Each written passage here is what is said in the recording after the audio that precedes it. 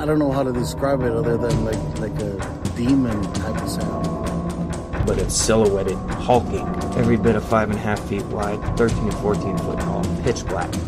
The one thing that ran through my mind when I had this encounter was I don't have a big enough gun. Your host, two-time witness and field researcher for more than 40 years, William Jevning. Welcome to Creek Devil. Hello everyone, welcome to Bigfoot Questions and Answers. This is a little bit different change for the show. We're going to break things up a little bit and offer different variations for you folks. This is the first time actually posting this show as a standalone. It's a spin-off from Creek Devil. We devote this part to questions and answers from you, the audience, topics of discussion, and we welcome your participation. So, Tom, Forrest, what do we have in the way of questions? Are you there, Tom? Uh-oh. Yes, I'm here.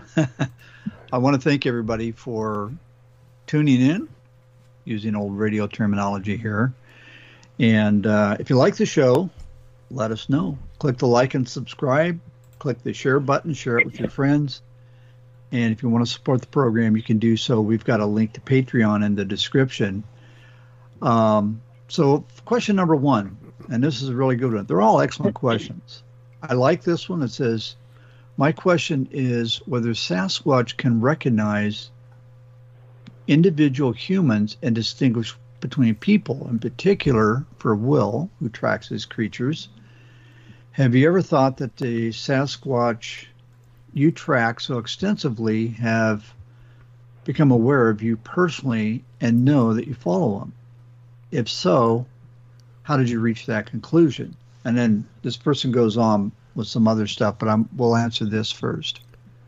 Well, it does appear that they do focus on individuals, or not necessarily, well, they can focus, but they seem to know individuals. I came to that conclusion partially after the occult investigation because they would react in specific ways to different individuals who lived in that farm, and even to me and my team. You know, when we were there, the responses would be one way, and then, and I don't remember all the details, or there were lots of different circumstances, but it was pretty predictable. In other words, you know, they would respond one way when we were there. When we weren't there, the family would say they would do different things, and they seemed to react different to the family members themselves too. So, but in predictive patterns. So, Forrest, how does that relate to what other primates do? Well, there's a particular instance that always comes to my mind where there was a female monkey that she was in her last days of her life, but she had been particularly attached to a anthropologist that worked with her in her youth, and they had called him to let him, let him know that she was in fact passing, and that he might want to come see her.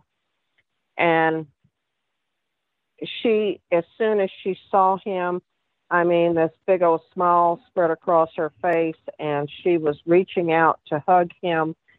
And there was absolutely nothing in the way that you could deny that she recognized him. She remembered him. There have been chimpanzees that Jane Goodall worked with as a young person, and her to come back as an aged woman, those chimpanzees recognized her. So they have the same ability. I mean, I have horses that I have sold to people. Horses now, mind you. And they don't have the same intelligent level as any primate that I have sold to people, and I've gone over to see them years later, and they still recognize me, gray hair and all. So, you know, to say that an animal wouldn't necessarily recognize you, and I think primates have a far greater ability to recognize, categorize, and understand sometimes what you're doing versus other mammals.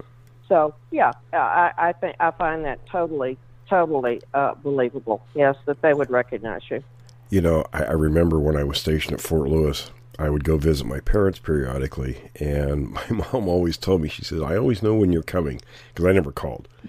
And of course, this was, 79 to 81, no cell phones or anything, so I would just drive out there. And she says, I always know when you're coming because your dog goes crazy when you're about a half a mile away. You could hear my pickup. And he would know that was me coming. And he would run around and he'd do all these things until I got there. Yeah. Yeah. We don't give animals much credit that they deserve. I mean, they really do. Absolutely. They're a lot smarter than we think. Yeah. What's next, Tom? Okay, so going back to our same person. Okay, she says, do you think one individual like Diane Fossey could become habituated to them at least to some extent?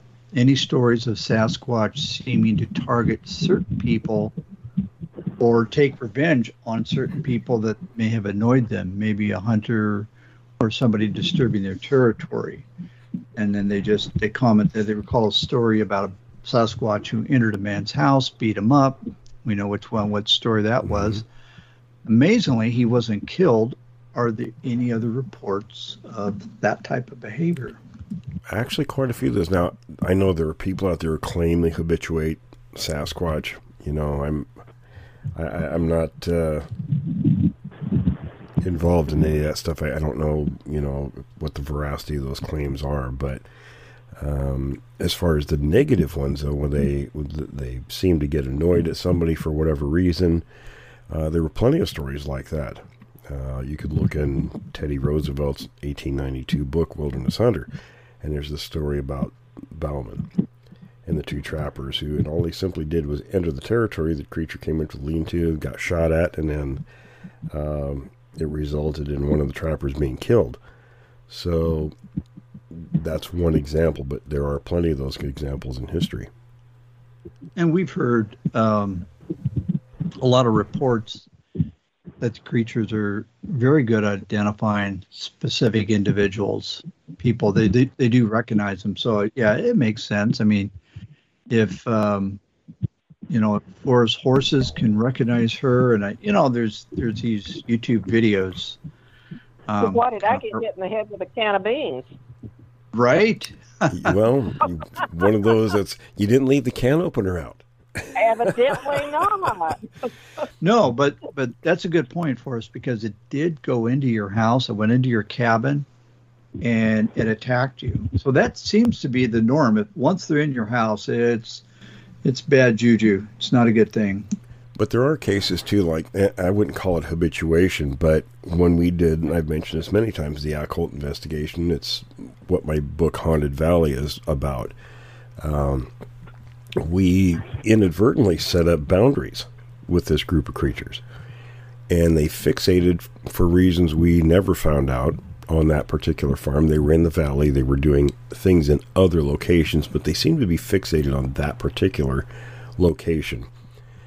And if we didn't violate the boundary during the time of day, we wouldn't go out in their areas at night. They would come in there, and vice versa. So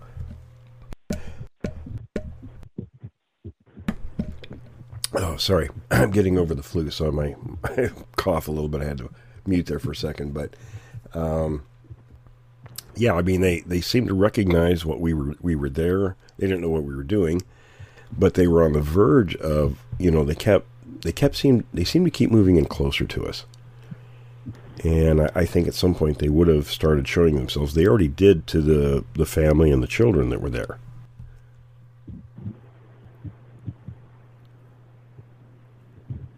When they lose that fear, I find that disturbing. Yes. It could have been. It could have turned that way, absolutely.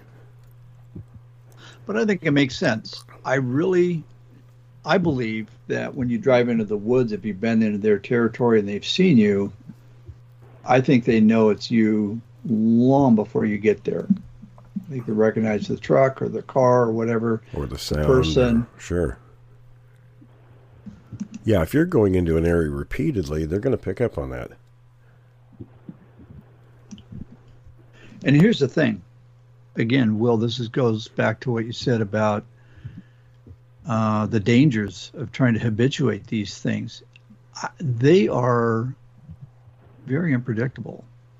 Yeah, they're not some benign creature out there that's just going to react to you. They're doing what they want to do. And if whatever you're doing is in accordance with what they want, they might let you do it. They might just watch you, but if you're outside of what it is they want, you could have problems. And what is the term that you use so often that people try to attribute human traits to these creatures? Yeah, they try to place human traits on non-human creatures. It doesn't work with these things. It doesn't really work with any creature. Okay. What signs do Bigfoot leave marking their territory, and what can people look for to better recognize the signs? I wonder if people are unwittingly missing these signs and wandering into areas that could easily be avoided at times. And I think that is a rhetorical question. Absolutely. Well, I used to wonder for a long time, for years, up until 1991, if we were missing subtle signs, because I used to think, okay, the creatures are here. I know they're here because I've seen them. So what do? Are they doing things that we would simply walk by thinking it was weather or whatever else being done to the surrounding vegetation, or rocks, things like that? So I talked about this one time before about visiting Bob Titmus's house in Canada. And he showed me all these little broken sticks that he had. He had a lot of them. And he said, we were tracking this creature this one time when we found this periodically along the trail tracks. As it would go by trees, we'd find these. And they were only about one inch thick. And they were broken over. And he said they'd snap and then flip them over. And I thought, well, in my mind, it wasn't very impressive. I thought, well, gee, anyone could do that. Until we were in Skamania County back in 1991, up on this ridge, or climbing up to this ridge, and we found a Doug fir tree that was 3 inches thick and snapped over 90 degrees, 8 feet off the ground. And there was no other explanation I could think of. And then we found a line of these, and I talked to my native buddies, and one of them kind of chuckled, and he says, "Oh, you finally found that." And I said, "What do you mean finally found that?" And he says, "Well, that's their mark. That's what they do." So I said, "Well, it would have been nice to have known that ahead of time." And he chuckled again. And he says, "Well, you need to find some of this stuff on your own." But it is nice to get that confirmation.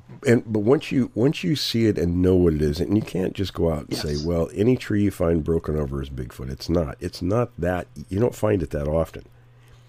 But when you do know what it is, it stands out like a sore thumb. It does. And I've been with people that every tree break they see, it's these things, and I just try to be polite. And I showed you in September how to identify those. Right. And there was a location back in 2019 where I actually was told they're up there by a Forest Service ranger of all people. And you go up there, and I found 6 of them. And I would mark them with a GPS and then take a compass reading. And then you go back and check the topo map later, and you'd plot where they all pointed to each other. They're all about 100, 110 yards apart, roughly. But they formed a line. Just like that old, as a little kid, you had those connect the dots. That's right. Exactly what it was. And that's what Lisa found, and it's what I found. And my buddies told me from the Klamath Reservation, they said, yes, that's the big, he said, that's the big guy telling the rest of them that's where we're going to the next feeding area. That's what he told me. And Bigfoot Boy Scouts. Yeah. Right? Don't be in the feeding area, right, Will? You don't want to be in the feeding area. It's like getting in the bread box. You don't want to be there when somebody's hungry. So, yeah, and they're there at nighttime. We know that. Typically, okay. Yes. Yes.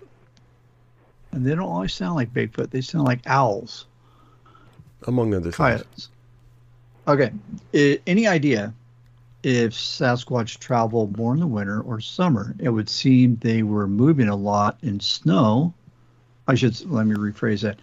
It would seem if they were moving a lot in snow, this would make for easier tracking.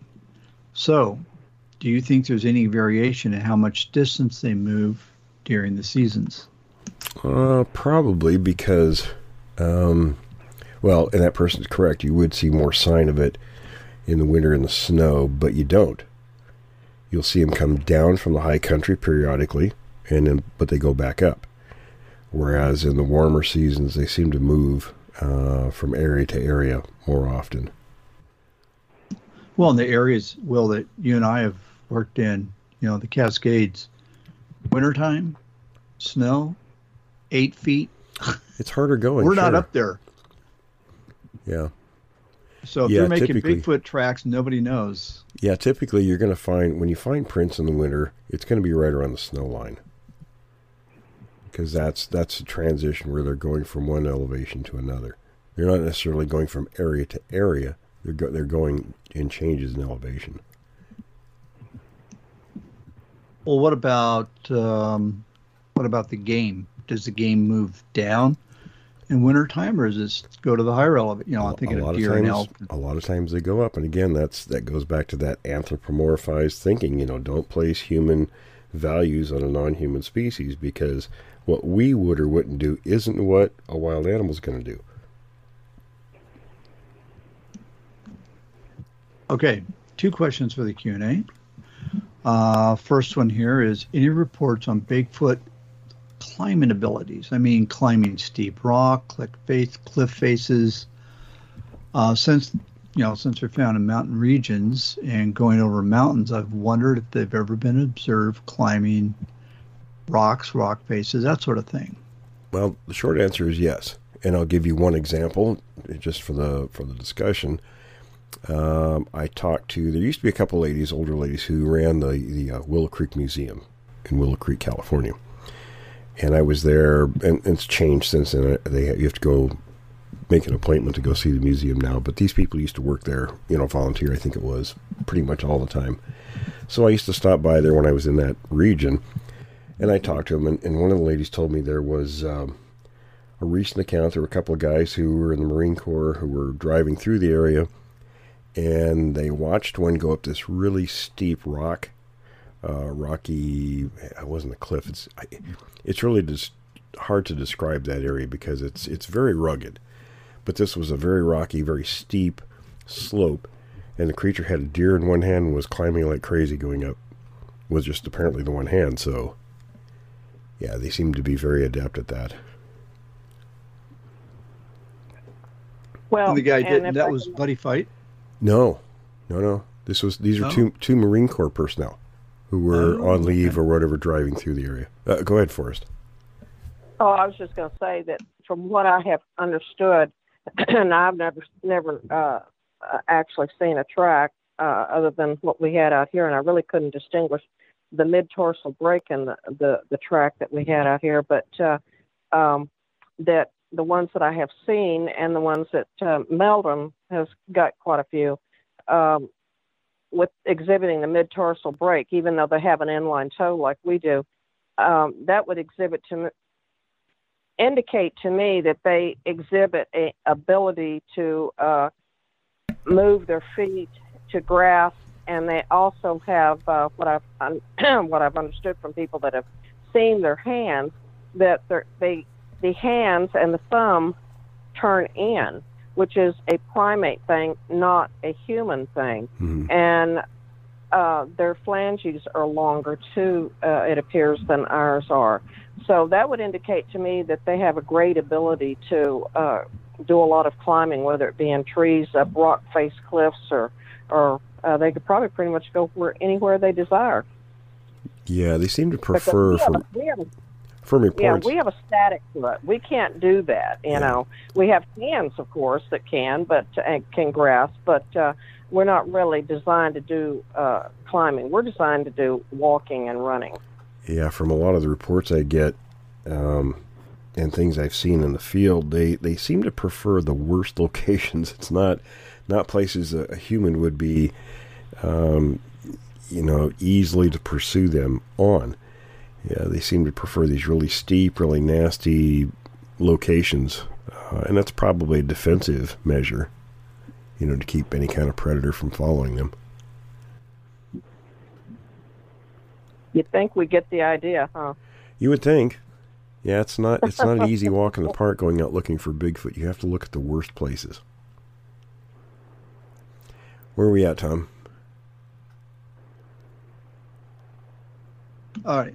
So it's been stated on the show that Bigfoot usually have a range of about 100 square mile or 100 miles at most. I think 2,500 square miles was stated, which would be a 50 square region. I think it's more than that, but wouldn't you expect there to be some regional adaptation to different conditions over time, which would result in markedly different animals? Of course. I'm thinking about Patty living in the Oregon Rockies, and actually I'd say, Oregon Cascades versus the Arizona scry grub. Well, I'll give you the examples that was told to me just directly, and it goes back to the last question as well. Because we talked about them climbing and stuff like that. There's certain different variations, right? There's 22 variations of the creatures, and if you look at what's in the Patty film, that's designed for mountainous terrain. It's very bulky, very muscular. You can tell it would do very well in mountainous terrain. If you go east of the mountains, Cascades, Sierras, etc., you get flat country. Witnesses report seeing creatures in those regions as they're tall but much thinner. And that's an adaptation for open country running. So they don't have the bulk that the ones west of them do. And then so on, as you go east, you get different adaptations. Yeah.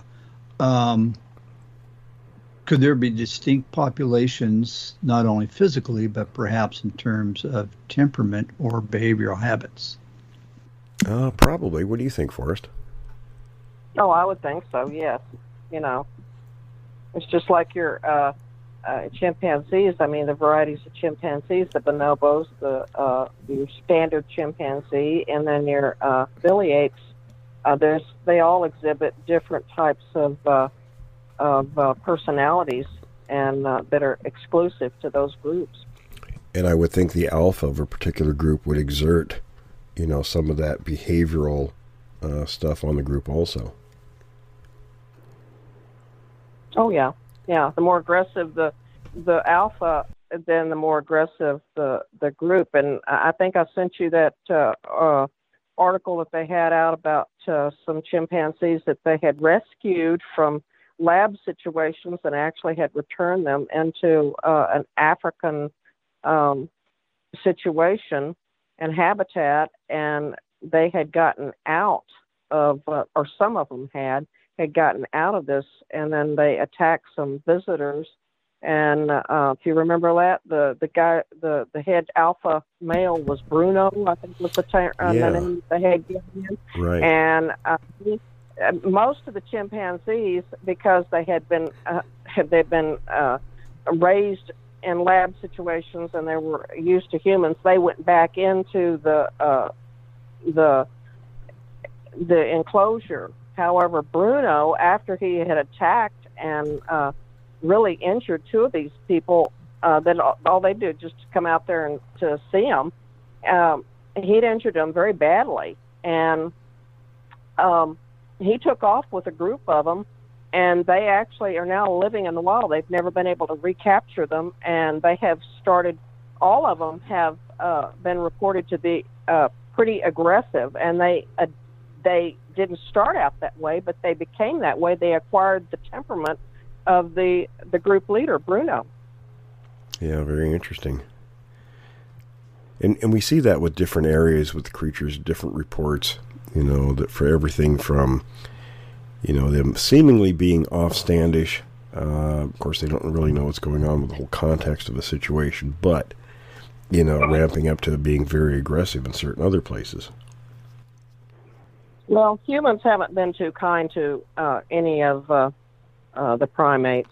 So it's almost understandable sometimes why they react the way they do to us. Right, right. What do we got next, Tom? Okay, so this question is for Forrest. Hi, could the creatures where forests live, or excuse me, let me rephrase this. Hi, could the creatures where forest is have human-like teeth because they don't bother her animals, just the animals' food?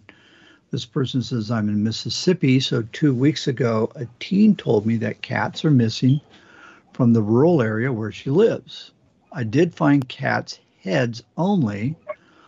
Also, one night when brother arrived home from work, he saw some hairy person, I'm assuming, run across the yard. I didn't give her any idea to frighten her. What do you think? This is from Jackie. Jackie loves the shows, and I'm just going to comment.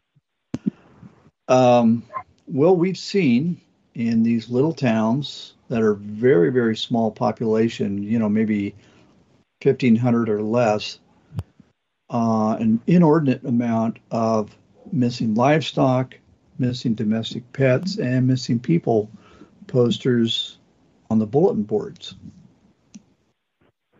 Yeah, well, it's, those animals, people's pets and pet food, things like that, livestock food are easy targets. I mean, that's something they don't have to work very hard to get. So sure, that would be a target as opposed to being out working to hunt.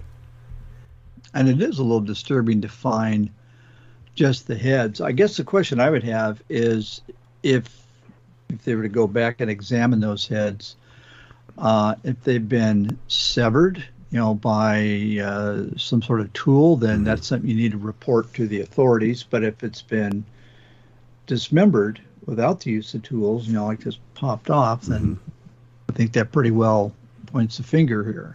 I've heard this periodically over the years and really don't know what to think about it, because most cases you find the entire animal gone. So I really don't know. Could be a particular behavior. It could be done for a reason. We don't know. Yeah, and here's the other thing.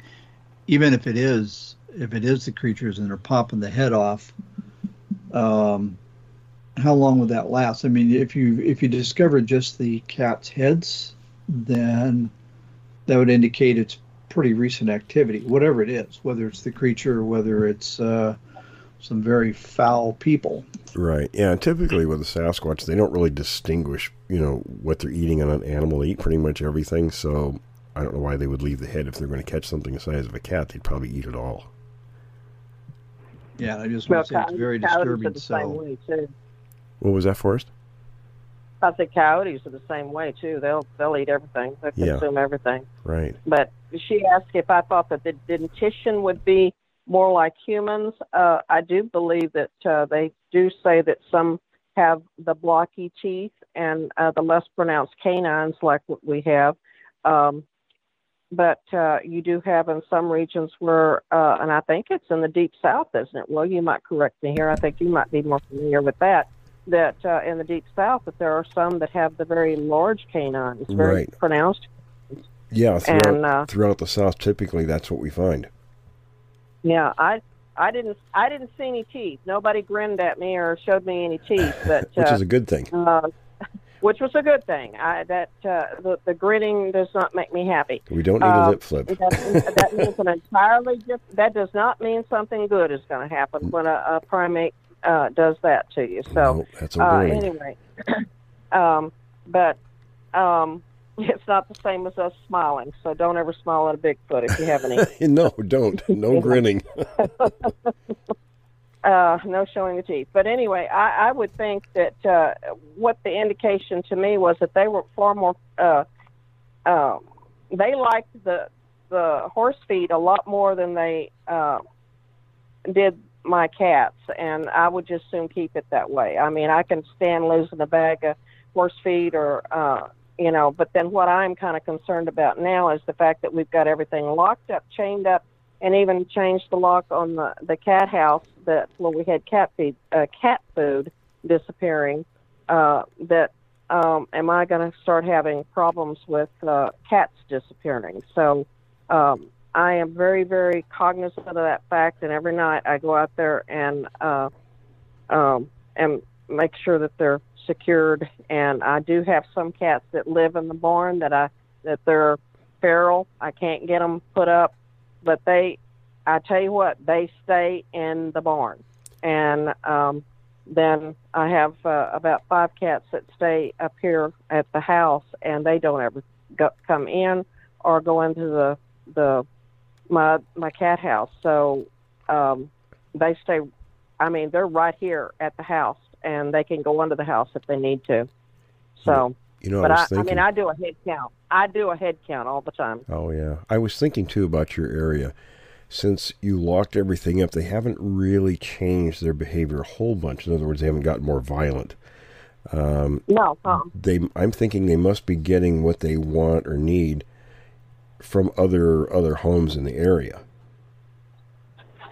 which is why they haven't. We have the largest. They call us the whitetail deer capital of the world here in Yolano and Burnett counties. We have probably the largest population of whitetail deer to be found anywhere. Mm-hmm. And I will tell you this, that the times that I have gone outside at night with my spotlight, I do it periodically. Not because I just like to wander around in the dark, but just to kind of see what's going on. And I have noticed that there are a lot of deer coming up in my pasture that I had not ever. I mean, not to say that I've not had deer in the pasture before, because I have, but I mean, there just seem to be an inordinate amount of them out there. So something is pressuring them to come in close. That's an interesting development, yeah. Yeah, I thought that too. And so I don't think I had mentioned that to you guys, but no. We were talking about it just the other night, that I was seeing a lot of signs of deer out here coming in. I would say too, since the stuff in your barn, the feed was probably kind of like a bonus. If they've got a lot of deer and other animals to eat, that was probably just something that was easy to do, but apparently not that big a deal to them if it's locked up, because there's still plenty of other food sources. I would say they haven't tried to bust into anything. Yeah, if the food sources were more limited, then I would expect a little more violent reaction to that. Well, I worry about my foals too out here. I mean, because the foal is just about the same size as a deer, and luckily I've never had anything attempt to kill them. Well, that's good. Hopefully that stays that way. Yeah, maybe they don't want they don't want my vengeful side coming out. Okay, Tom, let's move on. All right. So Haley wants to know, hello, I have some questions about Bigfoot reproduction. Has a pregnant Bigfoot ever been observed? And what about breastfeeding? By comparing them to apes, what would you expect the reproductive cycle be in terms of length of gestation, how long breastfeeding, how long till maturity? Do you think females move between tribes as they mature? Are they abducted, given away, left on their own? In humans, for example, most of the time females, they marry, and males tend to remain part of the family groups. Do you think there's one breeding pair in a tribe, like with wolves, for example, or many breeding females at any given time? I think that's a question for you, Forrest. You can probably answer that, because I don't really know. Well, and you know what? I don't really know either. It would have to be completely surmised, an assumption on my part, based on what other primates do. Usually, in primate societies, you'll have what I call beta males. Sometimes they'll hang around on the outskirts of the group to see if they can get lucky and breed with a female, if she'll, present herself to them, if they get lucky. But most often they will move off and form bachelor bands. And then you have females that will daughters don't usually, they will stay with their mother for a period of time, but when they become breeding age, they will move off because unless you have a situation where their father as the alpha male may have been replaced, then you'll see them stay. Animals seem to have this innate sense of knowing how to prevent incest. And they probably understand to a certain degree, and not in the cognitive sense that we understand it, that is not a good thing. And not for in the moral sense, what I'm speaking of, I'm talking about in the biological sense. So they have these abilities to understand that if daddy is still ruling the roost, you need to go someplace else because you don't want daddy fathering your children. So I think that they do that, and they may join up with these bachelor bands for a while. They may go off to an entirely different group, which they've been known to do that too. So it varies. Now, as far as the breastfeeding, females, it's different. It's different with all sorts of females. Some will feed those babies for upwards, or even let them nurse upwards to a year, and sometimes even let the older ones, when they're 18 months old, almost 2 years old, come over and nurse off of them. But I have noticed that when they're pregnant, that's when they start. The older ones, they shun them. They don't want them nursing because, first off, you don't want that colostrum going off to. You want that given to the newborn. You don't want it to, some 18-month-old nursing on you and hanging on you and getting the colostrum that newborn needs to have. So it's usually a 2-year cycle, and again, this does vary. It just depends on the female. If the baby is real independent and is going off on its own and is foraging and everything else, then that female may come into estrus. It just varies, and it varies within groups themselves, and it definitely varies within different species. So there is absolutely, I've never seen it set down in stone as to, exactly how long that happens. But I have seen mother macaques that she will have a newborn on her breast, and then after that baby's maybe a month old or two, then you'll have sometimes the older one that's feeling a little jealous and needs a little comfort from mom, and she'll actually bring that 18-month-old over and let her nurse, or nurse for a while. And it kind of gets the satisfaction of knowing that, well, I'm still loved, mom still likes me. And but they don't make a habit of it, And most of them wean them. And if you've watched some of them, it's not, when they wean them, it's not real pleasant. They bite and they throw them around and everything else. So when they're weaned, most of those kids know, I've been weaned, It's interesting. We talked about the group dynamics. I can offer an example in, the Skamania, Clark County areas of Washington back, in the 90s when I was working that area for a dozen years, and the groups that were in those areas. There were 2 groups that we knew that had males and females and young, and there was also another group kind of in between those two. Now we're talking about a range that was over 3,300 square miles, so one group would occupy the western part of that area, the other one was far to the east. But there was a group of just males in between those two. And I do know that periodically one of those would bond with one of the other groups, and they would go back to the separate males. And we knew they were males because they were seen, and we could identify where the group was and how many members by their footprints. Yeah, and those bachelors are always looking and watching for the weaknesses in the alphas. And there have been cases where a group of males will go in and actually take over a band of, and oust the alpha. Yeah. And then take over a band. And what ends up happening is the head guy will be the alpha. He'll become the alpha.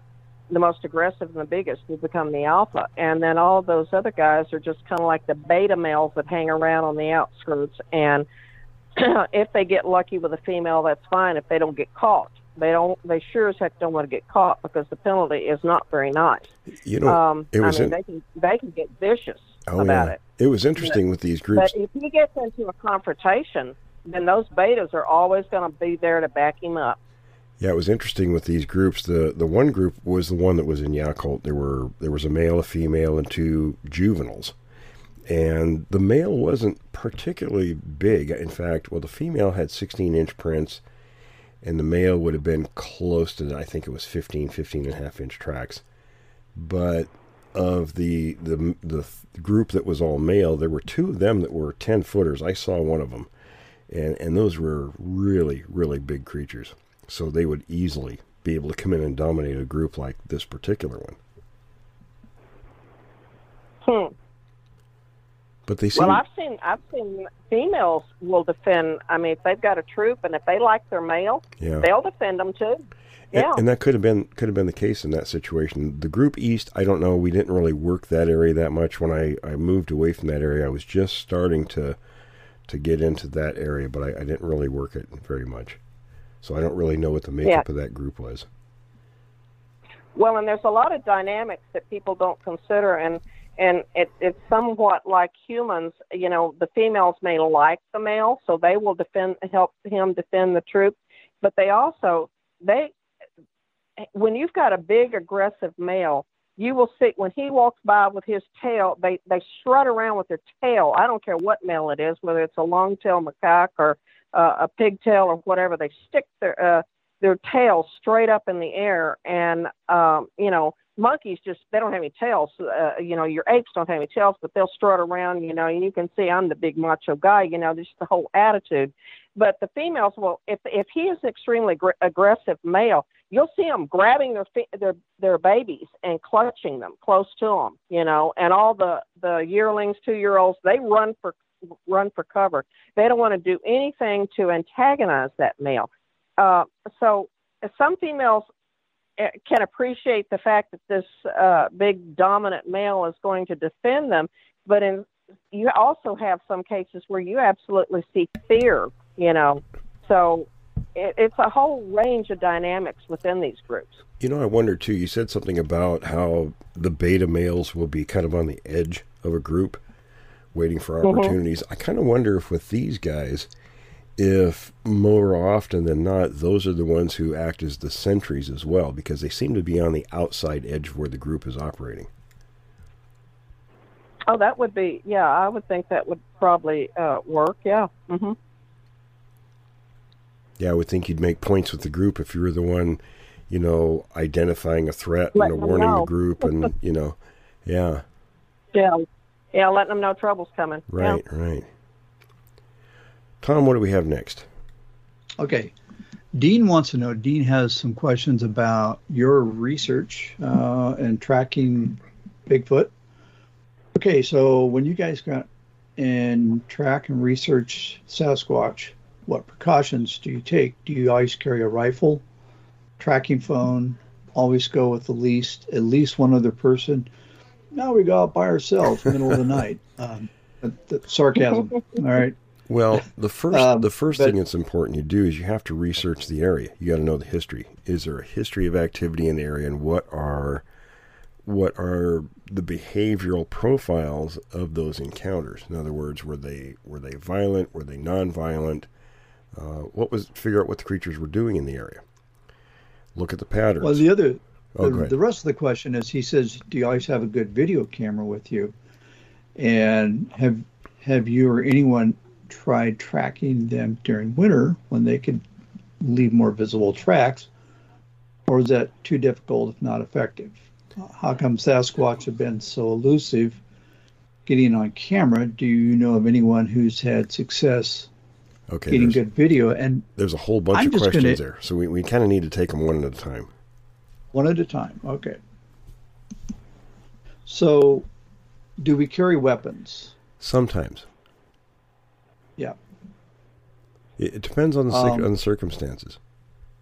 Some places you're not allowed to bring weapons in. Some places it's just not necessary. Okay. Always go with a group. Minimum the of more 4. The better. Minimum of 4. That's my standard drill, has been for many years. Yeah. And I say, why? Good video camera. Wait, let me back up a minute. Why 4? Because 4 people, you can watch all 4 directions around you if necessary. And it's a little bit larger group. It's kind of a numbers game with these things. The more people, the more intimidated they are. Yes. And I'm just going to throw out whether, let's say you're not doing Bigfoot, you're just out hiking around. Knowles, and National Outdoor Leadership School, recommends 4 people. That way, if one person gets injured, one person stays with the injured person. Not one, but 2 people go and look for help. I'll tell you what, I'll use a quick example here. When I was in the Army, stationed in Europe, I went to the first level leadership academy, to become a sergeant. And during one of the exercises, it's the middle of winter, we were in Baumholder, which is a really miserable place back in those times. And our squad was out at night, and we had one person get frostbite, and he couldn't walk. And carrying a human out is much more difficult than you might think it is. You see all these things on TV, and it is not that easy. We made a stretcher with our ponchos and a couple of branches that were large enough to do this with, and I think it took at least 6 of us to carry this guy out. So you need more people in case, like you said, in case somebody gets injured. If you got to carry him out, one other person isn't going to do it. Yeah. Well, in the Army, they have a saying, 1 is none, 2 is 1. Right. Yeah, you always need more bodies. Yep. Yeah, absolutely. And so as far as the camera, Will, we have laughed and we have talked about the cameras. Well, I've always carried a number, and something Renee DeHinden taught me was always to carry at least 2 cameras. For obvious reasons, if something goes wrong, but with one, and I've been out with many people who brought their camera, really expensive ones. Sometimes my friend Carlo used to bring a really expensive Nikon with him, and it always seemed like that camera was having issues. So I was able to get pictures all the time because I had at least one camera that was in working order. I don't recall too often having malfunctions with either of them, but I was, more on top of that because, DeHinden used to say, hey, this is something that's really important. You need to be really good with this and pay attention to make sure your stuff is in working order all the time and think ahead of yourself what you might want to take in the way of pictures. So I always carry 2. I have a thermal now and some other equipment. So, well, and doesn't that make sense? I mean, it's not just cameras, but all your equipment. You want to do an inspection 1 or 2 days before you go in the field. Always. You want to be prepared. Yeah, because if you're out in the middle of nowhere, a lot of times, here's something, folks. If you find evidence, a lot of times it's a one-time thing. Once in your life, you're going to find that particular item or evidence. And if you're not prepared, and a lot of times it's bothersome to carry a lot of stuff with you, but that one set of pictures or whatever collection method you're using might be the only time you get that. And if you don't have the stuff, you could be kicking yourself the rest of your life. Yeah, no kidding. Well, and going back to the cameras, nowadays we have the GoPros. Now, the only problem I've run into those is, the length of the battery life. I typically get about 30 minutes, 38 minutes in some cases. But you can extend that with, you can modify the case that they're on and put a external battery pack on. Right. But the GoPros, you can, if you want, you can helmet mount them, and you could have 4 of them. Right. I'm still got a 360. I'm still a little old-fashioned. I like my Canon 35 millimeter. It's digital, but and you want to set them on the highest resolution. I do the same thing with my cell phone. So if I take pictures, it eats up a lot of space. But again, if you're going to take pictures of something, you want the highest resolution always. And maximum frame rate. Absolutely. Yeah, there's nothing more frustrating than seeing a video where the frame rate was too low, and when you go back, it's just this real kind of steppy, jumpy. I think that's why we get a lot of stuff out there that people don't buy, is because it looks so bad. Yeah. And I've heard, I haven't seen it, but I've heard that I shouldn't say, I don't own one. The new iPhone 12 seems to have pretty good camera capabilities. Yeah, I have an 11 that seems to do pretty well. Yeah. But my phone, if I've got my cameras in my hand, the phone gets forgotten, so. Well, and I think a camera gathers more light, and it makes sense. In a lot of ways, as far as the quality of the image, it's the preferred tool, but yeah, it's better. Big and bulky. So, yeah. So anyway, I think we answered the questions regarding that. Okay. Good questions, very good questions. Yeah, very good. And those are the same questions or the same issues that we deal with when we're out. And it's never one fix for things, because things change over time, and especially different circumstances you get into. And it's taken me a long time to really get the right equipment that I wanted. And, again, technology changes over time. So I just got a thermal camera. So, and it's not a top of the line one, but it'll be good enough for what I want to use it for. So, but it's not something, if you're going to jump into Bigfoot research, it's not something you're going to go out and spend hundreds of dollars or thousands of dollars on. I put in my book, Bigfoot Research or Bigfoot Fieldwork 101. If you want to get involved, start with some cheap things. See if it's something you want to do. And if it is, then you can step up your equipment if you want to. But I wouldn't recommend spending a lot of money initially. And for the casual person, you've got a cell phone, and most are pretty good these days. So, that's your camera, your recording device. Make notes.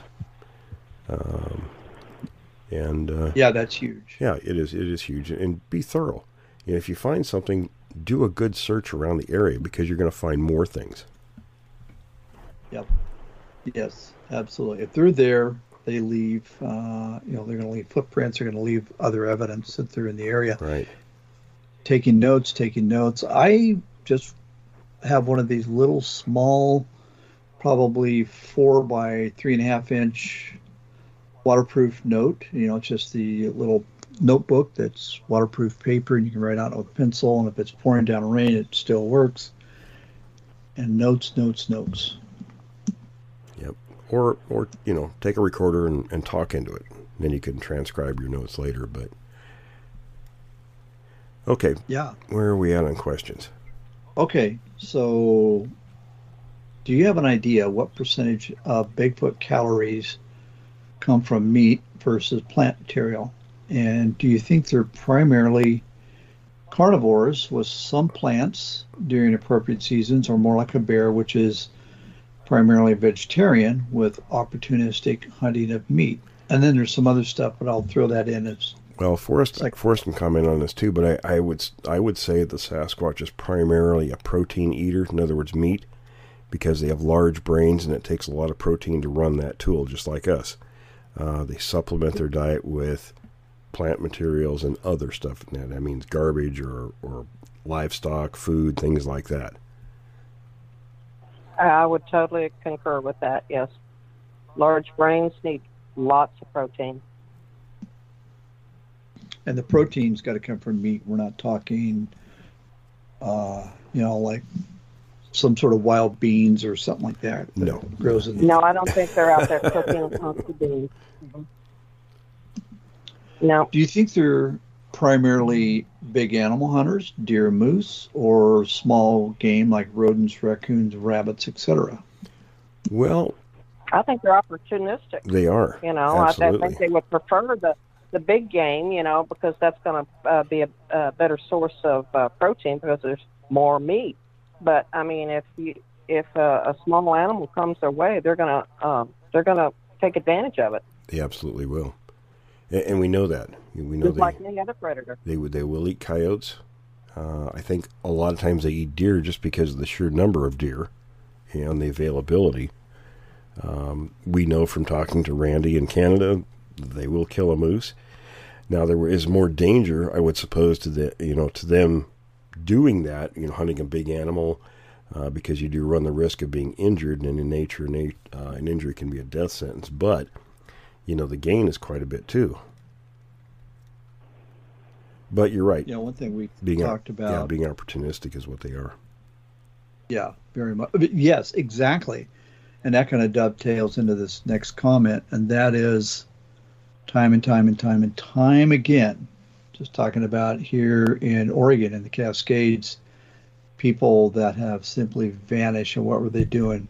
It was a mushroom hunter, and mushroom hunters are almost always, quite often, they're solo because they want to keep their their mushroom patch, it's theirs, Secret. It's mine, I know where it is. Yeah, right, exactly.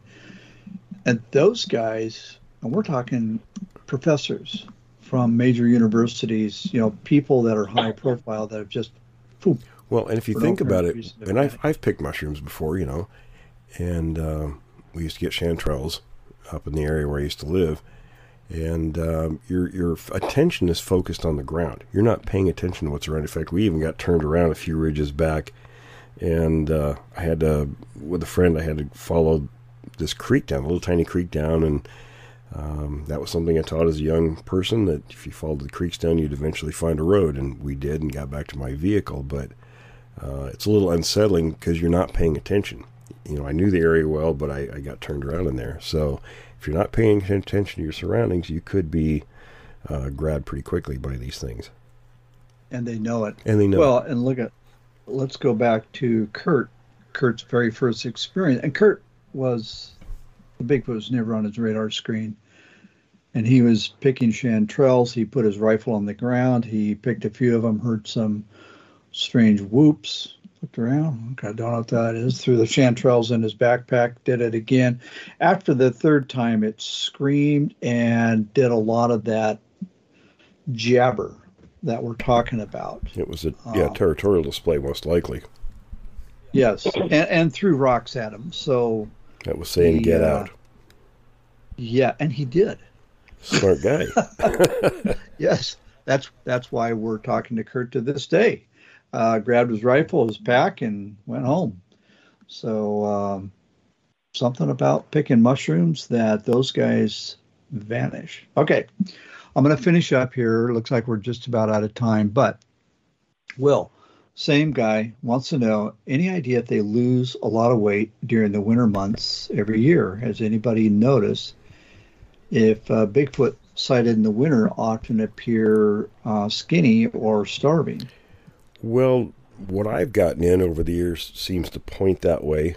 We have areas where witnesses have told me in the spring, late spring especially, where they've seen the creatures, and they seem to be much thinner, almost emaciated looking at times.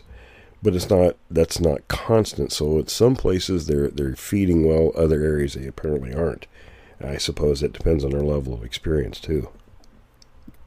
And how many mushroom pickers are out in the wintertime? And I don't know, what are your thoughts on that, Forrest? What would you think? Okay, yes, we know what happens to professors picking mushrooms. Anyway, I think that, of course, they would, with the lack of availability of food during the wintertime, unless they're coming down to lower elevations. Now, I don't have that problem because evidently we don't have, high elevations around here, so they just pretty much stay in the same area. And there's a constant source, whether it be wintertime or springtime or any time of the year here, of deer. So, and livestock too. And there's a lot of livestock that disappears that I'm sure that ranchers aren't even aware of too. So I would think that during the wintertime that they're going to, because of the coldness, and particularly in your area, it's going to be more stressful on their body, so therefore they're going to lose weight. And then they're going to be thinner, almost to an emaciated state come springtime. Now, one thing that I've always wondered about, and I have absolutely no knowledge of this, do you wonder if they possibly have enough sense to store food? Well, at times. Have you ever heard of anything? I was told that they do have caches. Oftentimes it's bones for lean times. But they'll also fatten up, apparently, in the fall. That's why there's, the highest time of activity for Sasquatch is in the fall. And right. And I've been told numerous times by locals in areas where there's salmon runs that the creatures will just go right to the water. There could be 100 people standing there. They won't even pay attention to the people. They'll go right to the water, right to where the fish are, and eat. So apparently they're fattening up before winters, especially in the northern colder regions. Yeah, well, bear do the same thing. I mean, exactly. You can go fishing in Alaska and have a grizzly 10 feet away from you that's not paying the slightest bit of attention to you. All he is focused on is those salmon coming into that river. Yeah, so apparently they've learned to do that, to better survive the harsher winters. You talk about how interesting it is to get a good quality video of a Bigfoot. Honestly, I would love to film the group of people standing on the river when one of these things walks in and just starts grabbing fish in front of them. Yeah, can you imagine the look on their faces? The look, the discussion, the talk, yes. Oh, my gosh. Well, I guess... I don't know. Some of those fishermen are pretty focused on what they're doing. That's true. That's true. Right? Yeah. Well, yeah, I want to see one reach into. Right on fishing. I wanted to reach into the boat and steal the fisherman's fish. Well, it's probably happened. We just haven't heard from anyone yet. Right? So. You may never have heard from the fisherman again. Yeah, true. Right. and who are they going to tell? Well, what happened to the big fish you caught? You're always telling these big fish stories. I'm not going there. Well, I think that's it for the questions. Last part of this guy's same question. We're running out of time. What do you think of stories, some reported on the Bigfoot in History series, about the Bigfoot speaking with Indians, either with words or in one report, a Bigfoot spoke to an Indian hunter after he shot a juvenile Bigfoot saying, "You shot my friend." I haven't heard that one, but I can... Okay, sure. Do you believe Bigfoot know Indian words or possibly even some English words now in some areas? I think we should probably have Tom Seward back on to address that. He would be more knowledgeable, have better information. In fact, I'll contact him. We'll have him on the main Creek Devil episode where we can discuss that. So we'll save that question for that particular time. Any final thoughts, folks, before we wrap this up? Yes. I want to thank everybody for your questions. They're excellent questions. Not a bad question. We say this over and over again, but the only bad question is the one that you don't ask. So these are really good. They keep the topic, you, the audience, keep the topic alive. You keep it going. So please send in your questions to questions@creekdevil.com. Forrest, any final thoughts? No, great questions as usual. Always great questions, folks. And I hope you like the new format with the show. We've broken it up a little bit so, you don't have to sit and wait, for 3 hours. You get these particular portions on their own. So let us know what you think about that. So having said that, stay tuned for the midweek show on Thursday, folks.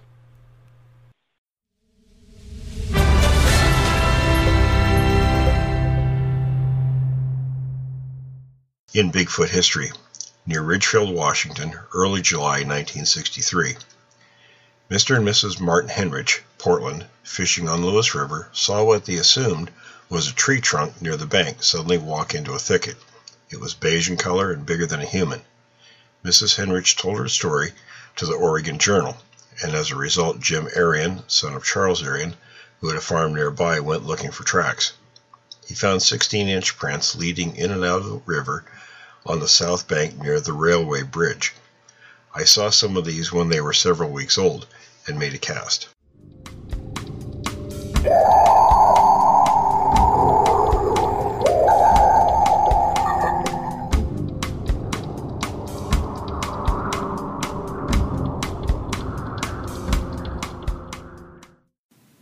The Chetco County, Oregon Monster, 1890 the Chetco monster, sometimes called the Chetco Indian Devil. Location is about 60 miles north of Willow Creek, California, and approximately 6 miles north of the Cal-Oregon border. The mining operation was a small one, employing a dozen men whose families lived in tents alongside the river. For several weeks, nothing unusual happened. Occasionally, garbage cans were overturned at night by marauding bears. Sometimes the beasts were so troublesome that an armed guard stood by while the loggers felled the big trees. At the campsite, mothers watched their young children closely and forbade older boys and girls to play hide-and-seek in the forest. Even when they swam in the shallow river, an adult kept a sharp lookout for bears. Then, one morning, enormously large human footprints were discovered along the riverbanks.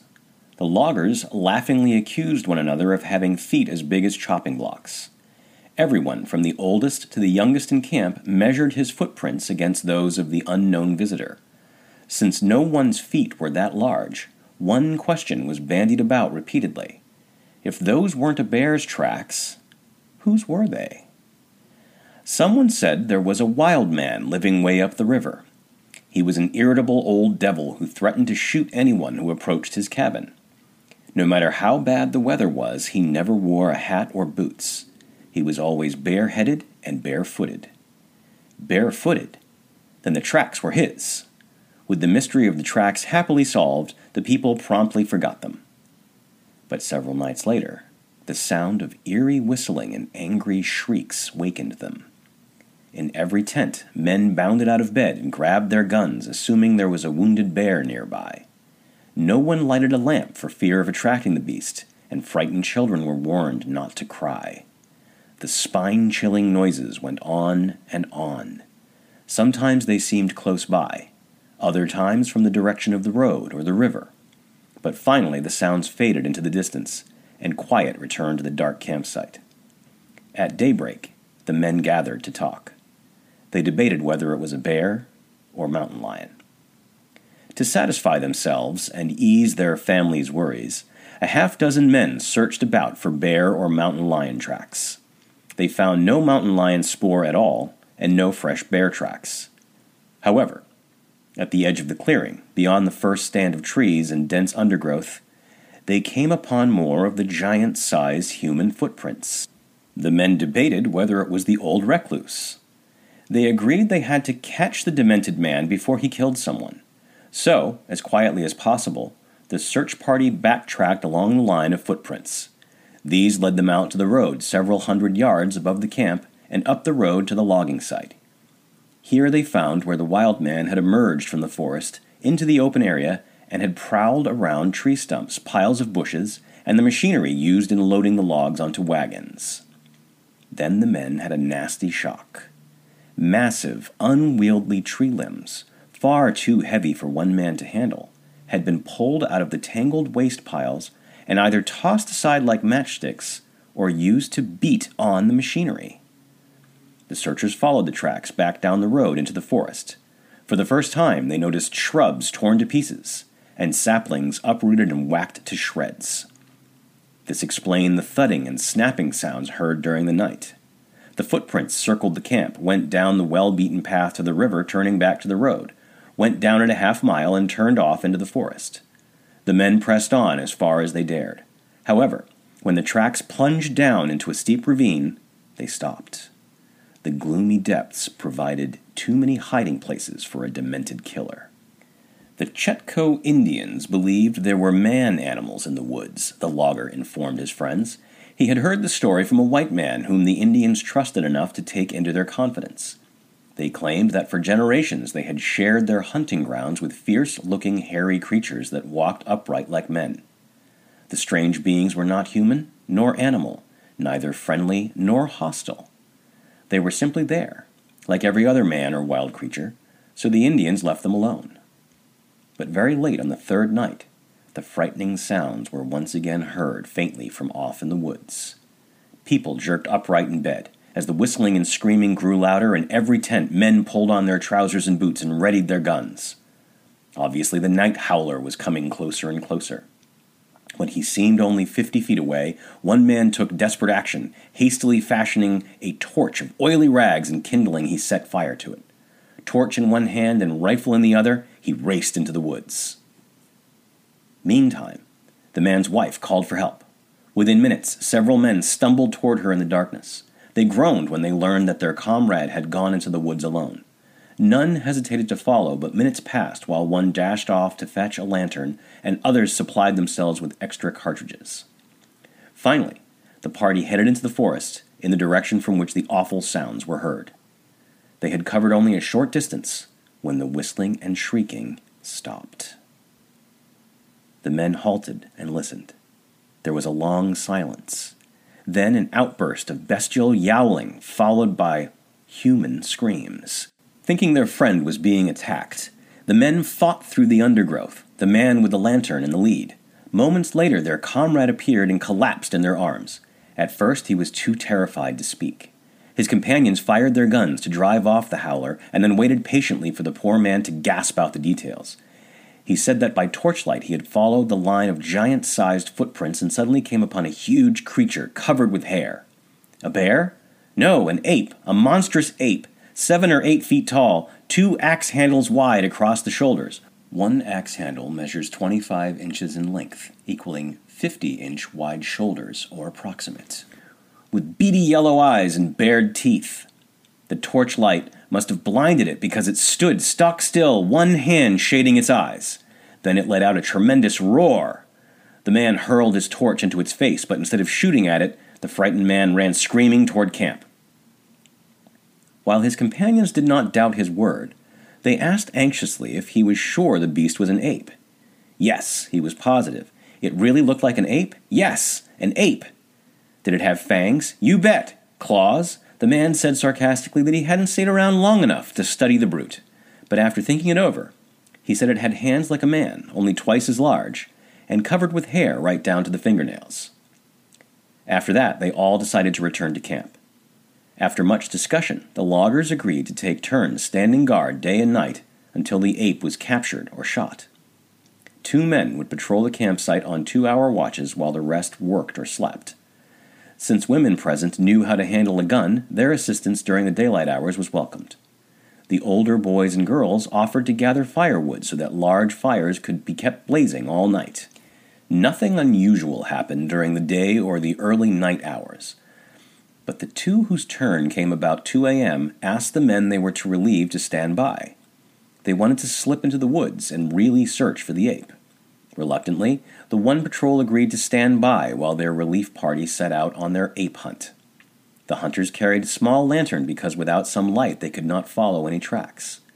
But they were careful to keep the light at ground level. Their rifles were loaded, and the safety catches thumbed back. Not long after, they came upon bits of charred cloth amidst a welter of huge footprints. This must be where their friend had thrown his torch. Yes, there were his boot marks.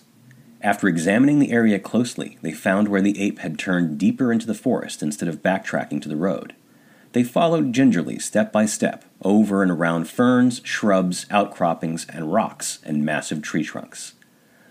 What happened next could only be guessed. Apparently, the ape-like creature loomed before them. One man started shooting while the other put down the lantern and shot too. The patrol on guard at the campsite heard the volley of shots. They pounded each other happily. The hunters had killed the beast. But then they listened in mounting horror to frantic cries for help, which were drowned out by horrendous shrieks and roaring. The awful noises continued for some moments and then faded out. The silence was even more frightening to the guards. They shouted for help and soon were surrounded by armed loggers and their wives. After a hasty explanation, all the men plunged into the woods, leaving the women to build up the fires and protect the children. The searchers shouted, swung lanterns, and fired their guns so that their friends would know help was on the way. After advancing some distance, they stopped briefly and called to them. When neither responded, they fired shots. No answering shots were heard. Once more the party advanced. Before long they came upon a gruesome sight. Their friends were dead. Judging from bloodstains, their bodies had been slammed against tree trunks and torn to pieces. A trail of blood-smeared footprints led off into the forest. The beast obviously had been wounded, but no man present was willing to track it through the dark forest. Some did volunteer to gather up the remains of their unfortunate comrades, while others returned to camp for blankets and to break the sad news. Within 24 hours, the campsite was deserted. The logging operation was moved to another location. A professional hunter with trained hounds was hired to assist hunters in tracking down the savage beast. It was never captured, nor its voice ever heard again. The most people could hope for was that it had crawled into a well-hidden lair and died.